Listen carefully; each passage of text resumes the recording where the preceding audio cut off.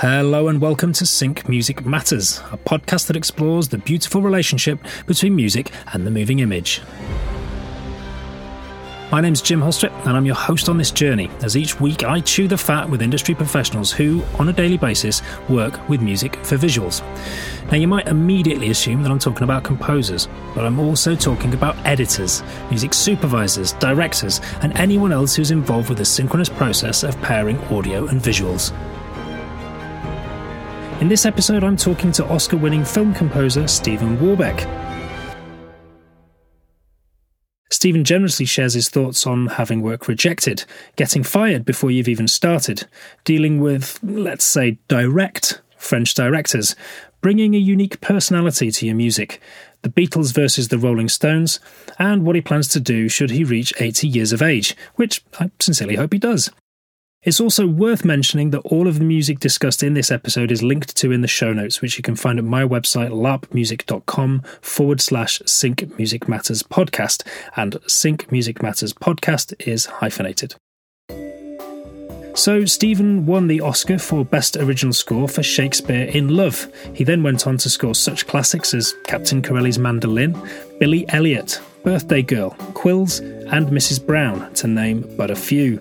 Stephen's most recent scores include DNA, which received a César Award nomination for Best Original Score, Uncle Vanya, starring Toby Jones and Richard Armitage, and The Children Act, starring Emma Thompson and Stanley Tucci. When he's not scoring films, Stephen also composes for theatre, and credits include Wolf of Wolf Hall and Bring Up the Bodies for the RSC, and This House for the National Theatre, which is where I had the immense pleasure of meeting and working with Stephen. And if all of that wasn't enough, Stephen also has a band called Kippers. Stephen Warbeck, welcome. Thank you for joining me. Good. Thank you very much for being there on the other end of the Zoom. It's my pleasure. I seem to spend a lot of time on the other end of Zooms these days. The question that I kind of like to ask everyone as a starting point is, if we were to rewind a few years and say, speak to a kind of 8 or 10-year-old Stephen Warbeck and ask him, what would you like to be when you grow up? What would you have replied? Oh, at 8 or 10, I think a designer of high-altitude aeroplanes. Oh, really? Yeah, but I don't think it lasted long. I think it then turned into, at about 9, if you said at 8, at about 9, I think I wanted to be a paleontologist. Oh, really? But there is a sort of obsession with fossils, which is quite common among children. I don't know what it is. And it sort of wears off as you turn into one. Yes. How did the progression go from aeronautical engineering to paleontology to composition? Well, what happened was I'd been given piano lessons from very, very young. Not forced necessarily, but they were quite off-putting when I was 4 because the walls were yellow and the ceiling was yellow and the keys of the piano were yellow because the piano teacher chain smoked. And I kind of dreaded going in. I didn't really know why. Anyway, in my teenage years, I thought, hang on, maybe I should be a rock star, which I didn't become. but it suddenly started to appeal to me because I've been learning classical piano and classical violin as a child, and suddenly thought, hang on, there might be another aspect to music that's more kind of friendly at parties and things like that. So I decided that was probably the way to go. Parallel to that, I was enjoying theatre. So there was a kind of dual thing happening through my teenage years. And when I went to university, it was to study drama and French. But every single university production needed music. So that's where the music really got going fully. So you were kind of involved with drama projects, presumably as an actor, but ended up actually doing music for the productions. Exactly. And my first job out of university was, I was an actor and musical director for a small tour from Theatre Royal Stratford East, which was very entertaining. But so the first few years, up to 1985, I was doing both. I was acting and composing and directing music. Oh, fascinating. But you the love lay with composing rather than acting? Well, I wonder if I ever make any decisions myself, because what actually happened in 1985 is my then agent had a bit of a strop, and he said, "I just don't know what to do with you. I don't know how to sell you. I mean, what are you? Are you a musician? Are you a composer? Or are you an actor?" And I said, well, I'm a composer, and sort of slightly randomly chose that path. Although it would have to be said that I was starting to get a bit more satisfaction from sitting slightly outside a project and being a bit more objective, and writing the music for stuff. So it did kind of evolve into that. Wow. That's fascinating. And am I right in thinking that you've recently co-directed a film? Yeah, now what happened there was for about 5 or 6 years I was writing little scenes in a book. The book's over there, I won't get it though. And then I was working with Dominic Drumgoole. I worked with him as a theatre director a lot. Then suddenly he left the Globe Theatre where he was director, and he set up a film company, and he said, "I'm going to do some films." And I was in the bar after a play or something and said to him, "Well, I've got something you should read, you know, the way you're supposed to suggest projects." And I suggested it, and about 6 months later, he said, "I'd really like to do this." So I then decided that I needed to work with somebody who's more experienced in handling the technical side of filmmaking, because obviously I've been exposed to films for years because I've scored loads of them. But I thought I need somebody to work with who can work fast, because it wasn't a very big budget. So I worked with John Paul Davidson, who's been, since he's in his 20s, he's been mainly, not exclusively, but mainly a documentary film director. And we were at university together, so we're old friends. And he came on to the project and co-directed and co-wrote some new scenes as well. So that's how that happened. And I think that was 2018. Wow. So, you know, there's fair few strings to your bow there with the acting, music, and now directing. Well, the strings are a bit complicated in a way, because what happens is it's given me a taste of creating something rather than being... I mean, you are creating stuff when you're writing music, but being slightly in the service of somebody else's dream, which is what scoring films and probably theatre is like. And to be in charge of your own dream, as it were, I really loved it. And I'm writing scripts and don't know what to do with them. And the likelihood of doing another film, I don't know how great it is. I'm just in the middle of doing a short film. But it's hard to get a film done, but I really am very, very drawn to doing more. Yeah, well, it makes you the perfect guest for this podcast, because the idea with it, because it's the podcast about music and the moving image, and generally people immediately will think of composers, but obviously there's a whole gamut of people involved in the world of putting music to picture, from composers to editors play a large role in that, directors. So having you as sort of like with your director hat on and your composer hat on makes you, I suppose, a font of information. Or misinformation, yeah. Or misinformation. I think any information is good information, isn't it? There's a whole... If anybody wants some misinformation, there's a lot of that on YouTube. Oh, there's plenty of misinformation. We seem to specialise in it now, don't we? Yes, absolutely. There is no actual truth anymore, is there? It's all misinformation. Yeah, it's all... Yeah. Under the skin. I'd like to go under the skin with Stephen Warbeck, if you will, sort of talk about a kind of a recent project that you've worked on, because kind of what I'm interested with this podcast is sort of exploring people's processes and understanding, how they go about it, and understanding your relationship with what you do. So is there a specific sort of musical project that you would that we can go under the skin with? Well, we could talk about DNA or ADN, yes. Or we could talk about the film I directed, which I also scored.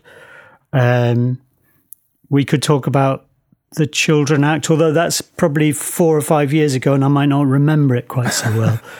And then we could talk about Save the Cinema, which was made earlier this year and isn't out yet. Okay. Well, but, I mean, do you have a preference? No, unfortunately not. Okay. Well, I'm quite interested in ADN, which is the French for DNA, if I'm right, which was directed by Maïwen. Maïwen, yeah. Maïwen. Yeah. In terms of the process, and I want to come back to this as well, because obviously there's a French connection. You mentioned before that you studied drama and French at university, and it seems like you're working with quite a lot of French directors. But so Maïwen comes to you with a film. Talk us through the process step by step of the exchanges between you and your process and how you approach sort of those sort of first iterations of music that you make.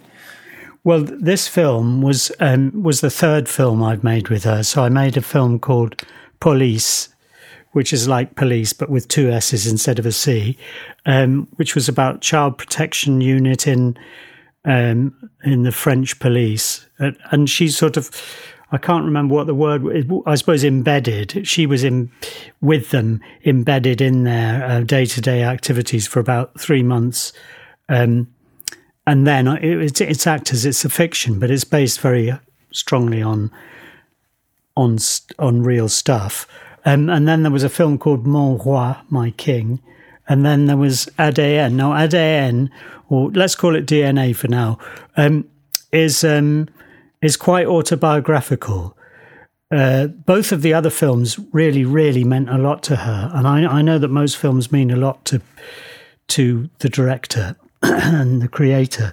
But I think in the case of Maïwen, it's even stronger because there's such a big autobiographical element in it. Now, that doesn't mean anything particularly, except that it's not like just another job. You're aware that a door's been opened into a very, very real, personal, imaginative, creative life, and that you're being invited to be part of something that's going on for years and is taking up a lot of that person's energy. So it's not just like saying, okay, 2 months, I'll do you a few tunes, and you have to have not a kind of false reverence, but a real reverence for what that person has put into the film, what they've exposed of themselves in the film. Does that mean there's an increased sort of sense of pressure when someone is so kind of embedded in a film in that it's about them? I think there is a greater sense of, there's greater pressure, but there's also what's important, I think, and I'm not saying that we should kind of bury our own views, and that of course we have views and we have opinions about how our work should develop, but you have to really be aware that you are, this is in my view of course, that you are in the service of somebody else's bigger original idea, and that you've been brought in to contribute that to contribute to it and to respond to it. But you need a bit of humility, and you need somehow to defend yourself as well at the same time. So that I found with a lot of French directors, they're very direct. And they'll say, oh, no, je n'aime pas ça, I don't like that. Now, an English director will quite often say, I think this is absolutely fantastic what you've done, but I just wonder if we could just go in a slightly different direction. But a French director will say, oh, I don't like that, Stephen, that's not working. Stephen, that's boff, that's merde. Yeah, exactly. C'est la merde. Exactly. So you have to say to yourself constantly, this is not a personal affront. It is simply because there is a big, big idea in this person's mind, and I'm not tuned into it yet. So, I mean, with French directors, and specifically with Maïwen, I've spent hours playing something, non, c'est pas ça, and having to move on. And it's just important to try and keep your own sense of worth and not get damaged or too buffeted by those things. And it is worth it, because when you find it, because it's such a collaborative process, often you're coming up with stuff that you wouldn't have thought of yourself on your own if you weren't working with such a stringent director. That's a very important thing to remember, I think, that I wish it was easier. I wish that so-and-so really liked the first suggestion I sent in. That's fine, and it's true as well. And you're sitting for hours and hours reworking, rethinking, reimagining stuff. But the advantage of all of that is that you could be moved in a direction that is not your first idea, and it might provoke you to write some stuff that's more outside your normal track, if you like. Yeah, that's really interesting, because obviously you are creating something and you are sort of almost putting your heart on the line by going, look at this wonderful thing that I've created, for someone to then turn around and go, non, j'aime pas. That's quite difficult, but it's it's an interesting insight to sort of think, okay, but that's going to push you into an area which you might not have discovered yourself. Have you found it easy with time to kind of tell yourself that, or when you were starting out, did you sort of take it more personally, that kind of feedback? No, I don't think I've found it easier. I think I've cemented a theory onto it, which makes it officially easier. But I think that it's actually massively hurtful. When you've maybe, I don't know whether the people who might listen to this were people who work at night or people who work at day, but sometimes you've been up really late and you've come up with something and you've recorded it, or you're going to play it to the person on the piano, whatever method you're using, and they don't like it. It's very, very hurtful. And there's no point in me pretending that's not the case, or that I've found a way of avoiding it. I've just found a way of understanding it, so that intellectually or on the surface of it, I understand what's going on. Yeah. And is it the case that, with this relationship specifically, like, okay, I don't like it, but is she then able to offer, reasons for what she doesn't like? Or is it just, because, people don't, this happens probably more than people realise, but actually composers sort of get sacked halfway through a gig.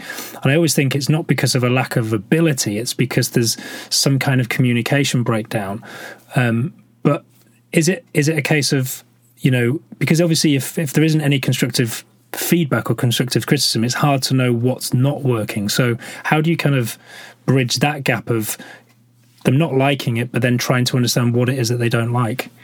Well, often you don't bridge it and you get sacked, like you say. I think my agent said she reckoned about 2/5 of projects ended not complete for composers. I don't know what the statistics actually are, but I've certainly been sacked quite a few times. Once sacked before I started, because the producer said, "Can you write some music for the opening sequence?" And I said, "Yeah, definitely. Can you show me the film?" And she said, I can't. I'm not showing you the film. I just want you to write for this sequence. And it just seemed ridiculous to me. And for once, I stuck do you stick your feet in or your neck out or whatever it is? Or put your anchor down, or anyway, I did something. You put your foot down, didn't you? Put your foot down, that's it. I put my foot down. I just said, I've got to see the whole film, or I don't know what I'm writing for. I don't know what the tone of the whole piece is. And I thought that it would go into a little heated few days of emails and phone calls. And it didn't. It lasted 24 hours and I got someone else. But wow. Okay. Normally, when one is sacked, it's later on in the process than that. But it's when you talk about bridging the gap, sometimes it's just not bridgeable because we just don't communicate with each other what we need. I think there's another myth. I'm sorry if I'm talking too much, but I suppose I am supposed to be talking. Please do. Another myth that there's, that's not quite right. But actually, don't listen to that comment, because the comment is inaccurate, because there is no right music for a project. There's no right composer for it. If you and I were writing the music for the same film, we come up with different things. One wouldn't be right and one wrong. The director might like one better than the other, but So you have to also remind yourself that my Wen does not like this piece of music. That doesn't mean it's a bad piece of music. It just means that she doesn't want that piece of music on her film. Yeah. But presumably, obviously, you've completed my Wen, so where she wasn't liking specific cues, you were able to go away and come up with, you were able to bridge that gap, you were able to come away with something that you both liked. And sometimes it was she works in a very sort of hands-on way. So sometimes it would involve, imagine you're playing the tune or the theme on the piano, because a lot of it's done with MIDI mock-ups and stuff. But sometimes if she visited me, I'd play the thing on the piano and she'd say, no, arrête. Just stop there.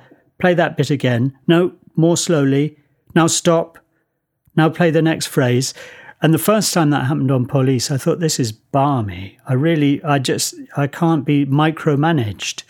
But actually what she did was she pulled apart a tune and made it, rather than certain and finite, she made it very provisional and tentative. And that really suited the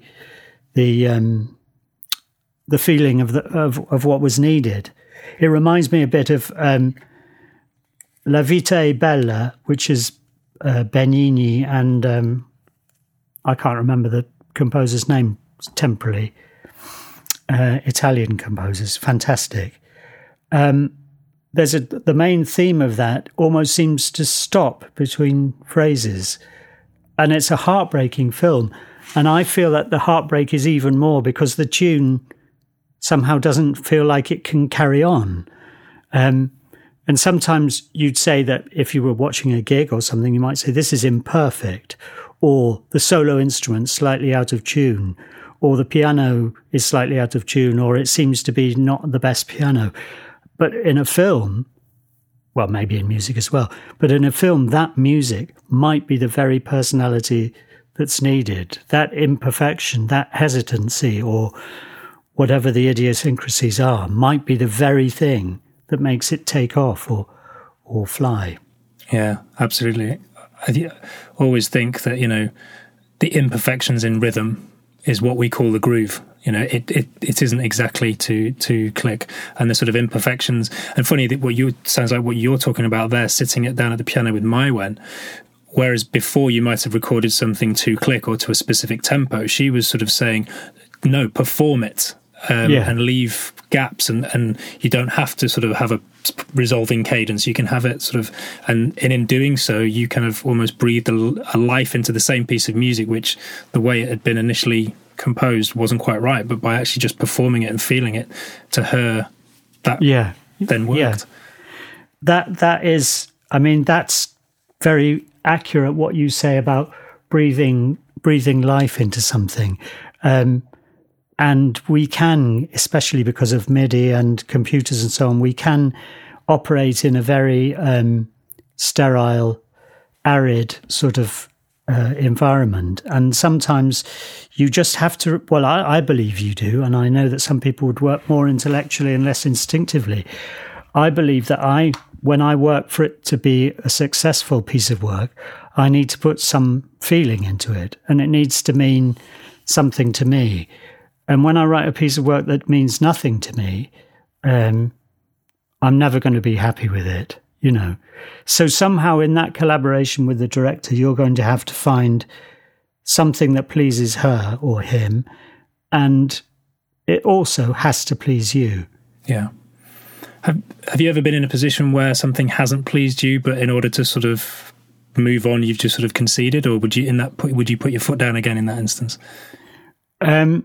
I think I've probably conceded quite often. I can remember a particular example of a very, very sympathetic character who was supposed to be vile. And the director was saying, you've got to make him more threatening. You've got to make him more threatening. He wasn't remotely threatening. So I was adding sort of semiquavers on a bass clarinet and all sorts of kind of tricks to try and make this bloke threatening. And in my view, it was making it ridiculous. He didn't look any more threatening. He'd have been more threatening if you'd played a bit of a cliche, a little children's nursery rhyme on a toy piano would have been more threatening. But he wanted all this sort of terror to happen.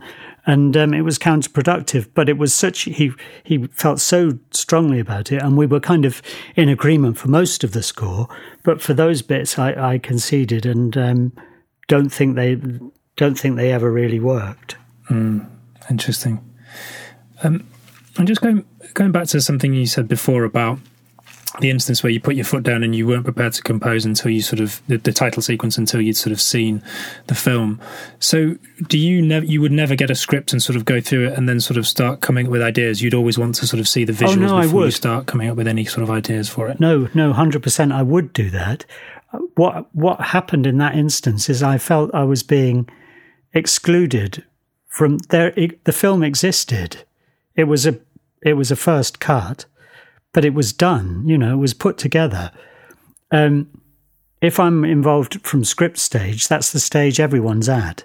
I just don't like the idea of a kind of selection. I feel like it's probable, which I didn't realise at the time, that she was already thinking, I'll get a couple of composers to write the music for the beginning of this film and see which we like best.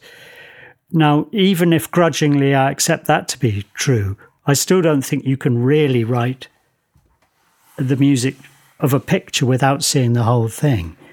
But I have often started with from the script. When you're engaged in something right from early on, I have done that. But although I would say that I probably generally find that you change direction a bit once you've seen the image. Yeah. I mean, it seems ludicrous that if the film exists, that not to show the composer, because that's only going to help inform you along those lines. But then it was interesting listening to an interview with Hans Zimmer, and that actually Christopher Nolan had him compose a load of cues without showing him the visuals. I think it was on Interstellar. And weirdly, Hans Zimmer was sort of doing things with certain scenes in mind, because I don't think he was even saying this is for a specific scene. And then a few weeks later, he'd get a cut of the film, and that cue was in exactly the same position where he'd sort of imagined it, having read the script.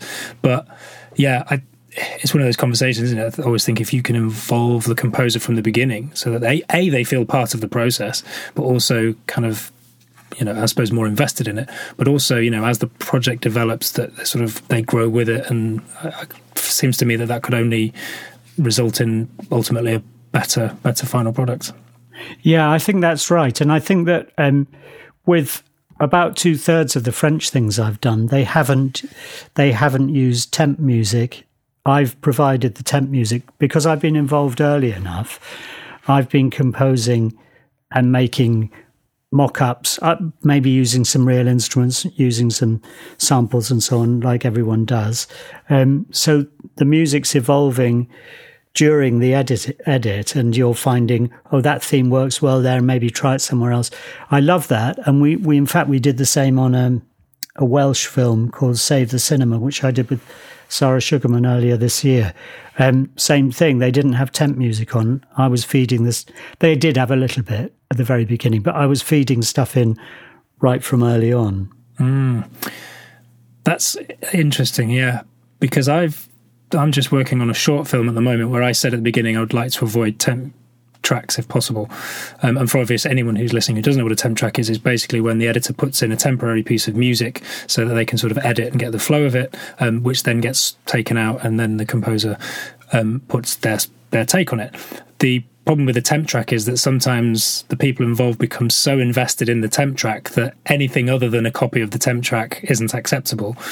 But then the flip side of what you're talking about is that if the film's not picture locked, every time there's an edit of the film, you then have to go back and edit the cues. So you end up sort of having the same cue edited. So I think one of the scenes I'm on at the moment, I did 20 different edits of the same cue for the cue then to be thrown out and then started again. So it's, but presumably you prefer to work that way. You prefer to have it temp free so that the first thing that people see is your vision rather than an editor's or another composer's. I do prefer it. I'm not terrified by temp music that somebody else is. Sometimes it's a way into the conversation with the director, because you say that the director says, this is working well, what do you think? And you say, well, it seems to be a bit sluggish, or it's great, but it's a bit sentimental, or whatever it is. So it can start your conversation in quite a handy way. But no, I mean, I'd prefer the providing the music right the way through. And with regard to editing it, and what I'd often let them do is let the editor chop the music horribly, and then leave it for a few versions and say, okay, do you think we're nearly there? Because I'll now do a version, I'll speed it up by 2 BPM, and I'll cut that phrase out. And it's true, that's a bit of a palaver, because also it doesn't always fit. However you edit it, you can sort of feel the bits that aren't there, or have been extended too long. Or the other thing, just briefly on the temporary music or temp music thing, which is gets us in a pickle, is when, say, you're doing a short film like you said you are now, and they put an orchestral piece on, and you say, hang on, we're supposed to be doing this for 800 quid. How do you expect me to do that? Yeah. And they've put a bit of Hans Zimmer on from Interstellar or whatever it is, and you've had it. Yeah, I mean, that's the classic, isn't it? But I think, luckily from my point of view, some of the VSTs, the kind of virtual instruments that you can buy now, that Spitfire and people like that make, it's never going to be as good as a real orchestra, but it can go some way to bridging that gap, because we're the best way in the world. Getting an orchestra to record one cue for £800 is going to be it's going to be pretty difficult. Yeah, that's true. Yeah.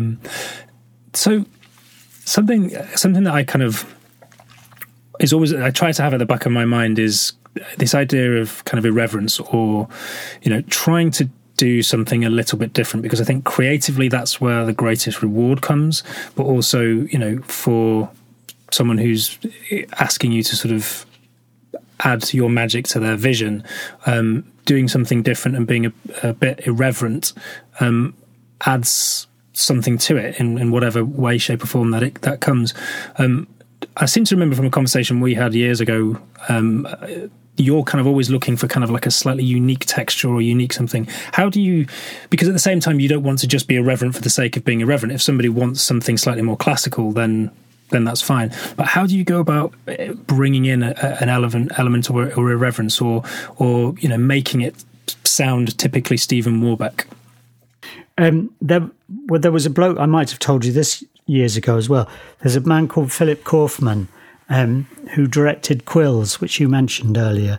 And it was probably, it wasn't quite, but it was sort of one of the first, inverted commas, big films, where I didn't previously have any, I hadn't worked with him in television, I hadn't done anything with him. It was out of the blue.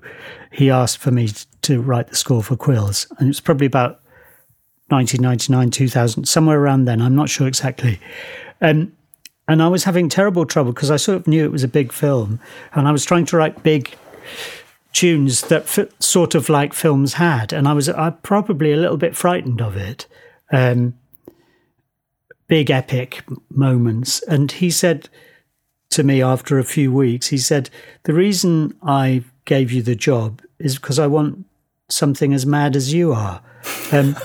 Now, I don't know if I'm mad. I think we're all mad. But basically you can interpret that as saying, your idiosyncrasies and your oddness is you. We need you to write the music of this. We don't want you to imitate somebody else, Stanley Myers, Hans Zimmer, who Rachel Portman, whoever it happens to be. We want you to write the music out of your oddness. So I think trusting, that's the first step, is to say, this is my voice, and to say, the Kippers, who you mentioned earlier, which is my band, is a nutty little band. And I sometimes think, that's just that's just to one side, that's just silly. But in actual fact, that might be more authentically what I sound like than a lot of other things. And I think you need to lean into what you feel you authentically sound like. So that if you want to double, I've been using a lot in recent, not in my Wens films, by the way, in order not to confuse anybody, but I've been using tenor banjo a lot. And I just love that orchestra with a little tenor banjo thing in. That's the sort of thing I like to do.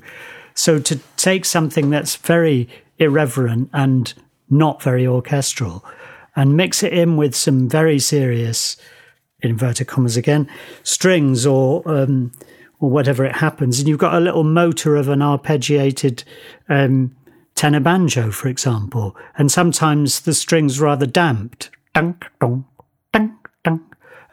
That was slightly inspired also by a Dutch filmmaker. What's his things? Oh, Alex van Warmerdam. Anyway, if anyone gets a chance, I think it's his brother that does his music for his films. They're strange films, but what's great about them is the music really goes out on a limb. It doesn't say, I'm going to play it safe. I'll just be strings and a single line piano tune, which of course I also do, you know. Yeah. It's, so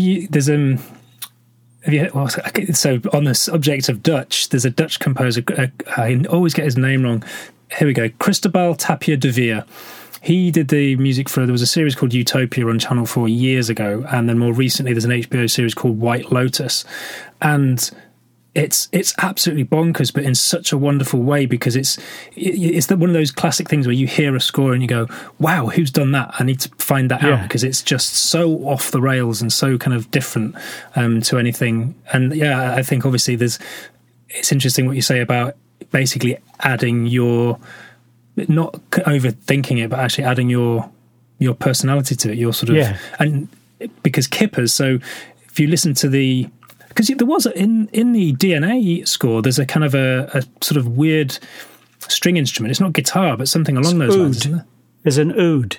Oud, okay, yeah. So that was a kind of like a unique texture within that. And then when you, the man with the hat? Yeah.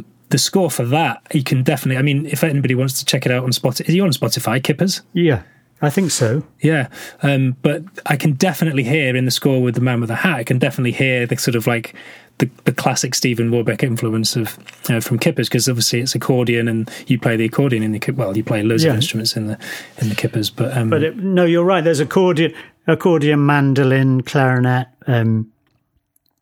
That's the sort of range of stuff, and also working with a group of musicians who I've worked with a lot over the years, which is another thing which we haven't touched on, which is if you want your individual, well, it's not yours, but an individual voice or individual sound, choose who you're going to have playing it very carefully. So you know that somebody plays the cello in a certain way, or you know that Dario, who plays on DNA, and now you've confused me. The man in the hat. The man in the hat. Yes. Yeah.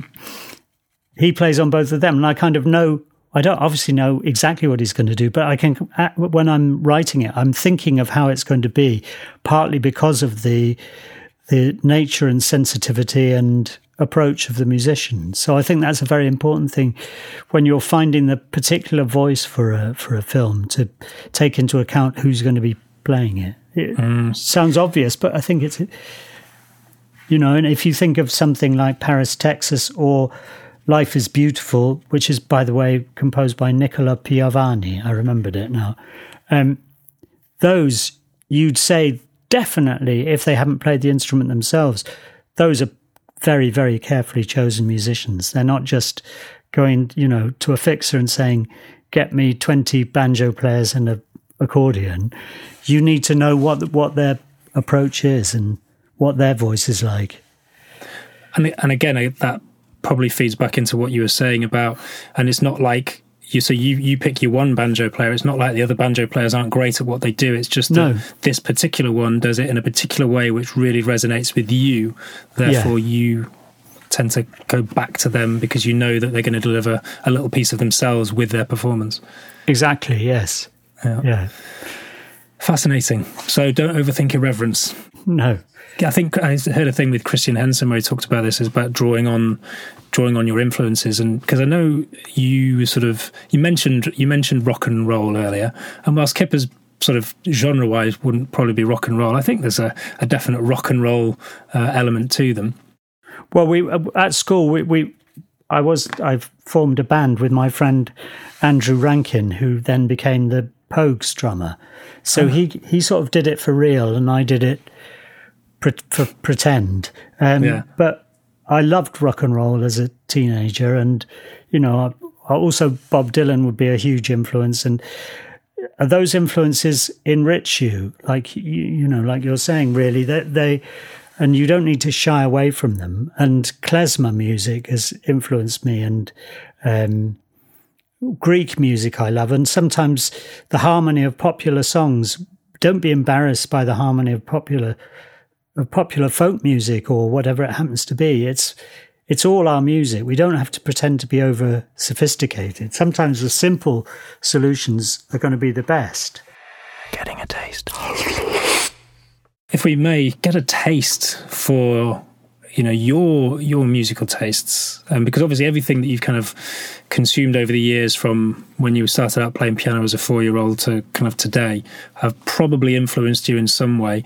Have there been sort of specific, you mentioned Bob Dylan, but other sort of specific bands or albums? I'll talk about albums, it's probably a slightly outdated concept now, but specific bands or albums that have kind of, that have been seminal in your kind of, I suppose, musical progression?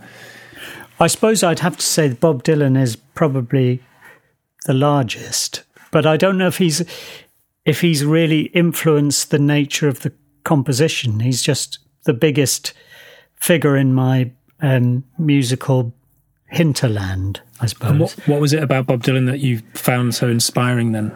I just feel like he chronicles, obviously he didn't think he was doing this, but he chronicles my life. It feels like anything that happens in my life has been told by Bob Dylan. And if I wanted to have somebody telling the story, there'd be a song, there'd be a phrase, a line, somewhere in Bob Dylan which would do it, and they're also, I knew the Beatles backwards, but at school it was very uncool to like the Beatles.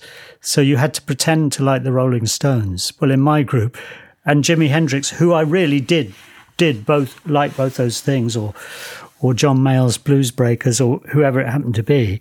But when I went home, I listened to the Beatles, and I wouldn't go into school saying I've bought the Abbey Road, although I did have Abbey Road, That's so funny, because I think the equivalent of my childhood was the whole Britpop thing, Blur versus Oasis. You couldn't like both, you had to like one or the other. I actually went completely out on a limb and didn't like either of them. I liked Rage Against the Machine and Metallica at the time. So, but it's funny how this sort of, the kind of war of the bands sort of from generation to generation continues. But maybe you can now look back and say, Don't Look Back in Anger is a good song. Absolutely. I think... Even if at the time you weren't supposed to like that song. No, I did like What's the Story, Morning Glory. So their second album really resonated with me because of the acoustic nature of the guitars, and there was a lot of kind of rods been played on the drums and the sort of soft drum sound. I really, really liked that. And yeah, looking back, I can absolutely appreciate both Blur and Oasis, but yeah, at the time, I just have arguments with friends about, whether hip hop was better than metal. It's just ridiculous, isn't it? Arguing about what, as you say, there's no right or wrong, there's no good or bad. It's just, what one person listens to and loves, another person might listen to and not like. Is there anything that you would never listen to? I don't think there is. I sometimes my children, who are not really children now, would listen to stuff and I wouldn't like it. But I try and listen to it and try and be open to it, but not always succeed. I tend to be slightly sentimental, and which connects to the thing where I feel like if you're writing something that doesn't mean anything to you, it's probably not worth much. That's how I feel. And I feel that a song to mean something to me is going to have a kind of emotional landscape to it, or it's going to make me feel sad or happy or whatever it happens to be. And it's, on the subject of sentimental, is there a piece of music or pieces of music which kind of bring you to tears or almost bring you to tears? Well, I suppose, and that's probably a very cliched thing, I suppose Mahler probably, or, if, or Leonard Cohen. Bob Dylan can drive me to tears. The Beatles probably can't make me cry. Even I feel like they don't plunge themselves quite as deep into the world that humans have created and messed up as Bob Dylan does, or Leonard Cohen. That the famous Blue Raincoat of Leonard Cohen. Is it blue? Oh, I don't know. Anyway, your famous blue raincoat is torn at the shoulder. It's just some of those lines. But this isn't really talking about music. This is more talking about songs. But there's definitely, there's Keith Jarrett's record, "The Morning of a Star." There'd be records dotted through the 60s, 70s, and then to a lesser extent later, that really are like rocks of stuff that I've tied myself to.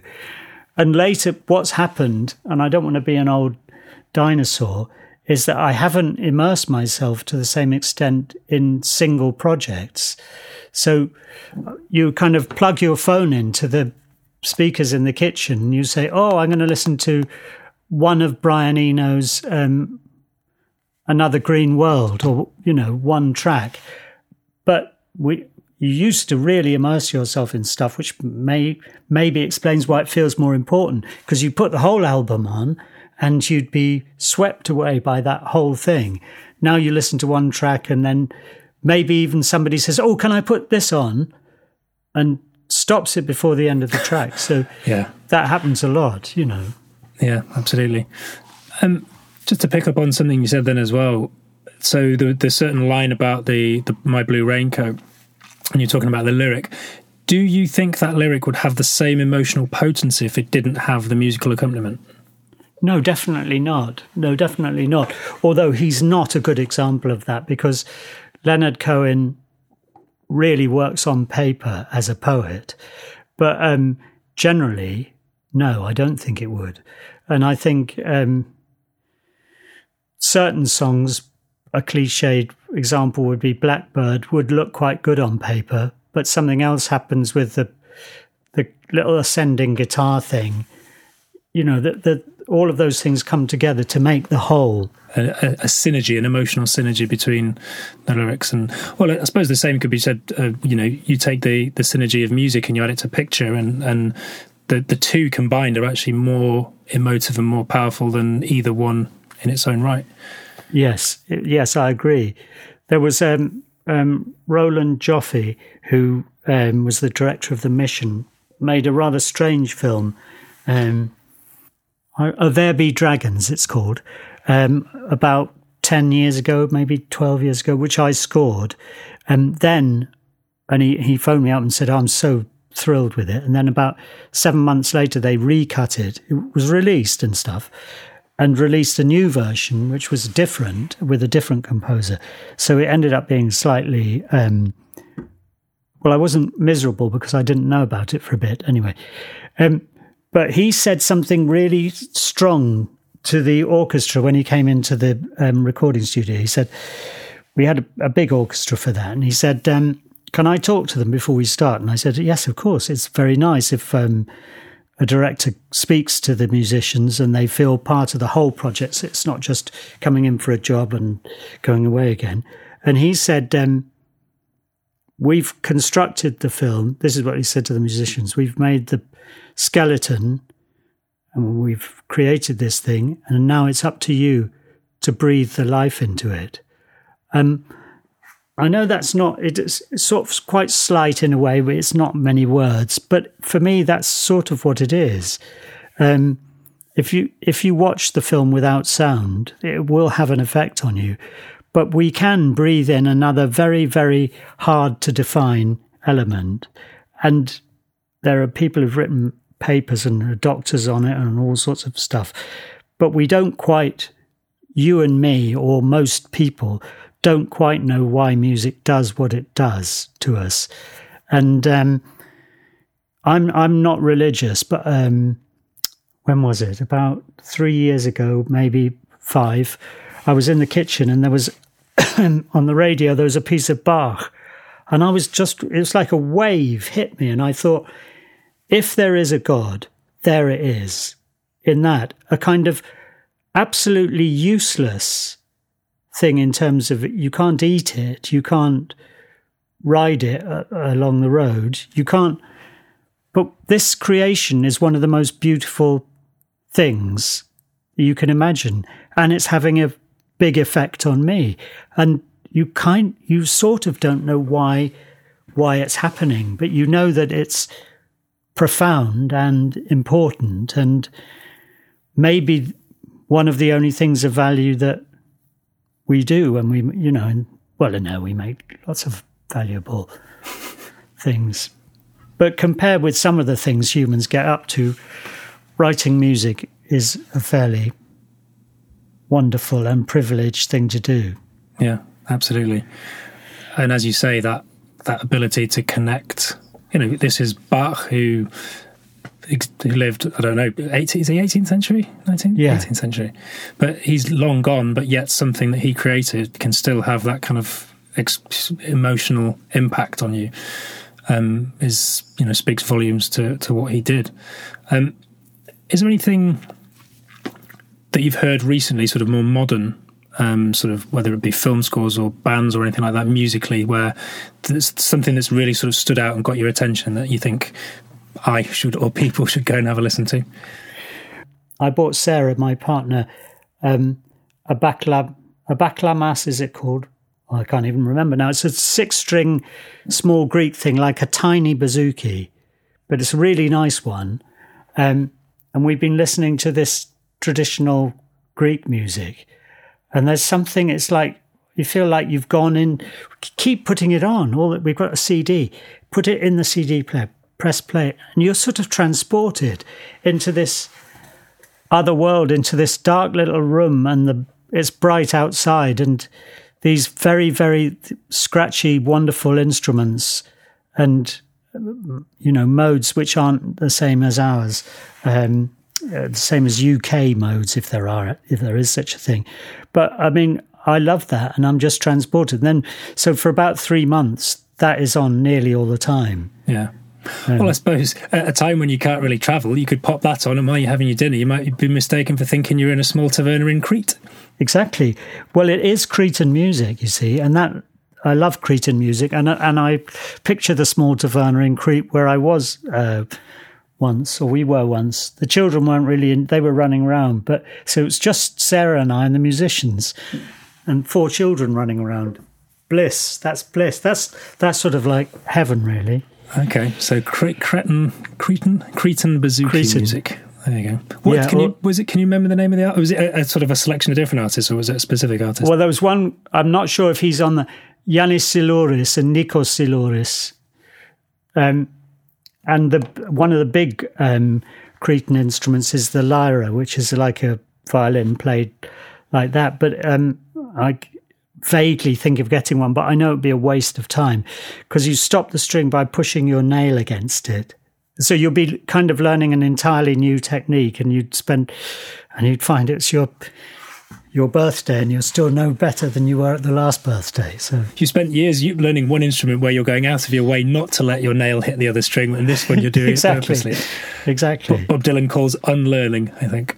Yeah. What about sort of TV, film series? I know obviously you kind of work in, do a lot of theatre, and you probably see quite a lot of theatre, but do you spend a lot of time watching sort of TV series and films?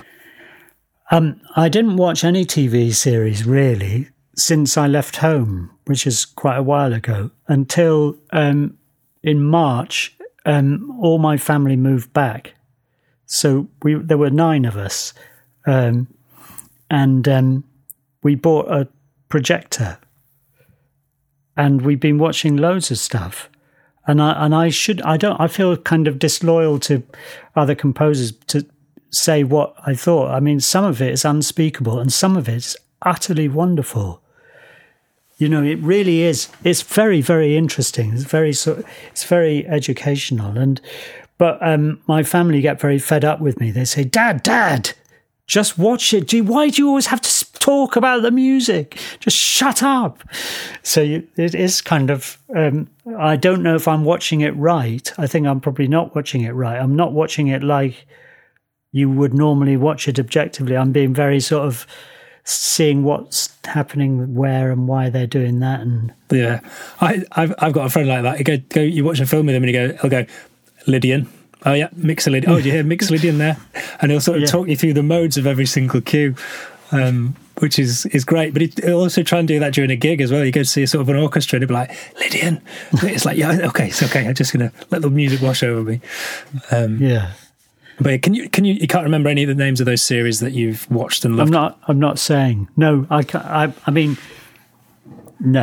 remember. I mean, I can remember. But there was one of Killing Eve was quite intriguing. And The Vigil, and we've watched a few, quite a few, and then sometimes I actually like that thing about Catherine. I thought some of that music was really bold.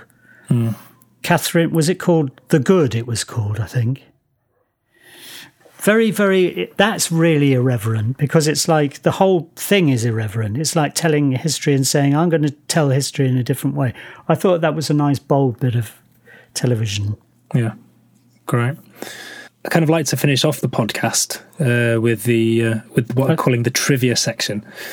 Okay. Do you have any sort of random music-related or sort of visual-related trivia that you think the world should know? Oh, I see. Oh, God, that's a bit of a responsibility. Put you on the spot. If you don't, then I have some questions that I could ask you. Why don't you ask some questions?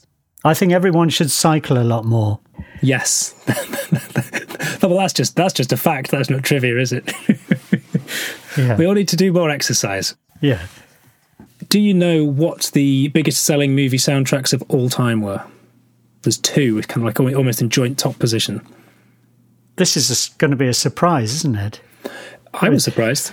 But think it's at a time when movie soundtracks were more consistently done by bands or artists. So, what do you call it? The thingamajig. I know. The Russian thing, which Granada then remade. Dr. Zhivago. Nope. No. And 2001. Nope. No. I'll give you a clue for the first one. I should have thought of a clue beforehand, shouldn't I? Gib. That's not helping me. Is it not? Okay, it was pretty out there. Oh well, I'll put you out of your misery. It was the first one is Saturday Night Fever. Bloody hell! Yeah, one of the top selling movie soundtracks. It wasn't entirely the Bee Gees, but very heavily the Bee Gees. And the other one was The Bodyguard with Whitney Houston. Well, that is a surprise. Yeah, they're big surprises. But again, this is a sort of an era when it certainly felt like, in the sort of 80s and, well, I suppose one of those is the 70s, but certainly up until the 90s, the soundtrack to a film was kind of quite often, there was a specific artist who would sort of do a lot of that music. Whereas I might be wrong, but it feels like now albums are kind of made up much more of lots of different artists to sort of have mass appeal to lots of people. But so there you go. Very interesting. Yeah, well, albums also were an actual physical thing. Yes. But obviously, I think cashing in being the opposite word, because obviously this was back at a time when, selling physical entities of albums was as a huge part of the music industry, whereas now much less so. You know, the golden era of being able to print CDs in their millions and flog them for a tenner each has long gone. And now with each stream, the artist gets 0.0047 pence per stream. Yeah, and I thought it was bad when I was getting 19 cents per CD of Shakespeare in Love. But actually, that seems a lot better than the streaming. It is. At least you're getting an actual full pence or full cent, 19 of them. Yeah, it is. But also, apparently, the stuff that's the most money-making streams are things like waves on a beach and sleep sounds and all of that stuff is making more money than the music. Because it's just hours and hours of stream stuff. There's been a huge piano renaissance as well in instrumental piano music again, because you can have entire playlists of instrumental piano music, which is just sort of great background music for studying or for, relaxing to. And again, that can sort of rack up the streams. So it's interesting how the revenue streams start to somehow dictate how much things get played. But my son Herbie said when he goes on holiday, he keeps thinking he should put one of my things on repeat. Would that work? It would, but it'd probably only be about 50p if you went for 2 weeks. So right, so it's not worth it. I think in the early days of streaming and Spotify, I think there were cases of people who were sort of doing that, was like literally putting their albums on repeat and leaving it playing overnight. But I suppose it could still potentially work. Good quick fire trivia for you. What scares you? Oh, what really? I suppose death isn't particularly doesn't seem great, or death of somebody close to me. Those are fairly frightening. Yeah. Little known fact about you? I like cycling. And you think everybody should cycle more, apparently, as well? Yeah, I do. Oh, I know one. If I last till 80, I'm allowed, this is my own rule for myself, I'm allowed to take up smoking again and start acting again. I sincerely hope you live to 90, because I would love to have that 10-year period from 80 to 90 where the smoking Stephen Warbeck is just popping up in every film. Yeah. That's brilliant.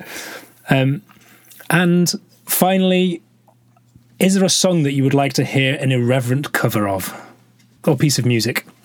I think that I can think of irreverent covers because Hallelujah by Leonard Cohen is insanely good, and some of the versions are irreverent covers, and just it's like an empty van or an empty truck. There's nothing inside it. It's just the notes and the tune. But when you hear it in his version, there's something very different happening. So I don't want to hear any more irreverent things. That was enough. We want more reverence, just more reverence in the world. More reverence, exactly. Yeah. Fantastic. Well, Stephen, thank you so much for sort of taking the time to chat to me. It's been fascinating and entertaining as ever. With this, it's always a question of if people want to find out about Stephen Warbeck and what he's up to, where can they find you? Oh, I'm not sure. Probably online, am I? I expect so. I don't know. Wikipedia? No, Spotify. Kippers on Spotify. They can find out about Kippers, and obviously all your soundtracks are on Spotify as well. And I think there's there's a solo EP that I made during lockdown. It was done here. It was produced by a friend called Isaac Waddington. So it's mainly me, but it's him as well with backing vocals and stuff. It's funny but serious. It's quite. It's sad things about people waiting at the harbour for boats to come in and drinking halves of bitter in pubs in Finsbury Circus. It's sort of serious, but it's a bit silly. Okay. But that exists. It's called Making the Coffee. Making the Coffee. And is that under your name, or is that an artist name? No, that's my name. Okay, fantastic. And I should point out as well, obviously, for people listening to this, is in the background behind you, you've got what looks to be an absolute veritable treasure chest of weird and wonderful musical instruments, from euphoniums to analog keyboards to everything. There are a few things here. That's true. Yeah. In your man cave. Yeah, and there's a bow. Everybody needs a good bow, don't they? Yeah, exactly. Ready to play the electric guitar. Excellent. All right, Stephen, well, thank you so much for taking the time to chat. And good luck with all your future endeavours. Well, good luck to you, Jim, and really nice to talk to you. And send me the name of that composer and let's meet up for a coffee or a beer at some point. Absolutely. Well, we're allowed out now, aren't we? We're allowed to interact with other human beings, not just on Zoom, even though we've chosen to do this on Zoom. Brilliant. Okay, well, lots of love and thanks a lot. Yeah, pleasure, Stephen. Thank you, mate. Take care. Thank you very much for listening. If you've enjoyed this episode, and given that you've listened this far, I feel you might have, then I would be honoured and incredibly grateful if you could take a moment to subscribe, rate and review on your podcast platform of choice. By subscribing, you'll automatically be notified each time a new episode drops, and by rating the show, you tell the artificial intelligence that will soon be running the world that this podcast is worth listening to.